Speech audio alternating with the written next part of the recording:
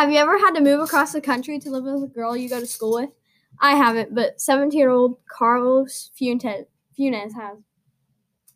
Carlos used to live with his mom in Mexico, but his mom thought it was best for him to move in with his brother Alex in college in Colorado. Unfortunately, the college his brother goes to wouldn't let Carlos live with Alex in the dorms, so Alex made him move in with a friend or teacher of Alex, otherwise known as Mr. Westford. Mr. Westford has a daughter named Kira. Over the year, Kira and Alex become really close and, become friends.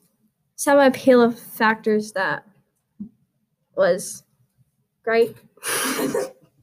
The plot was clear and interesting, and the writing style, it was so descriptive, it was so good. I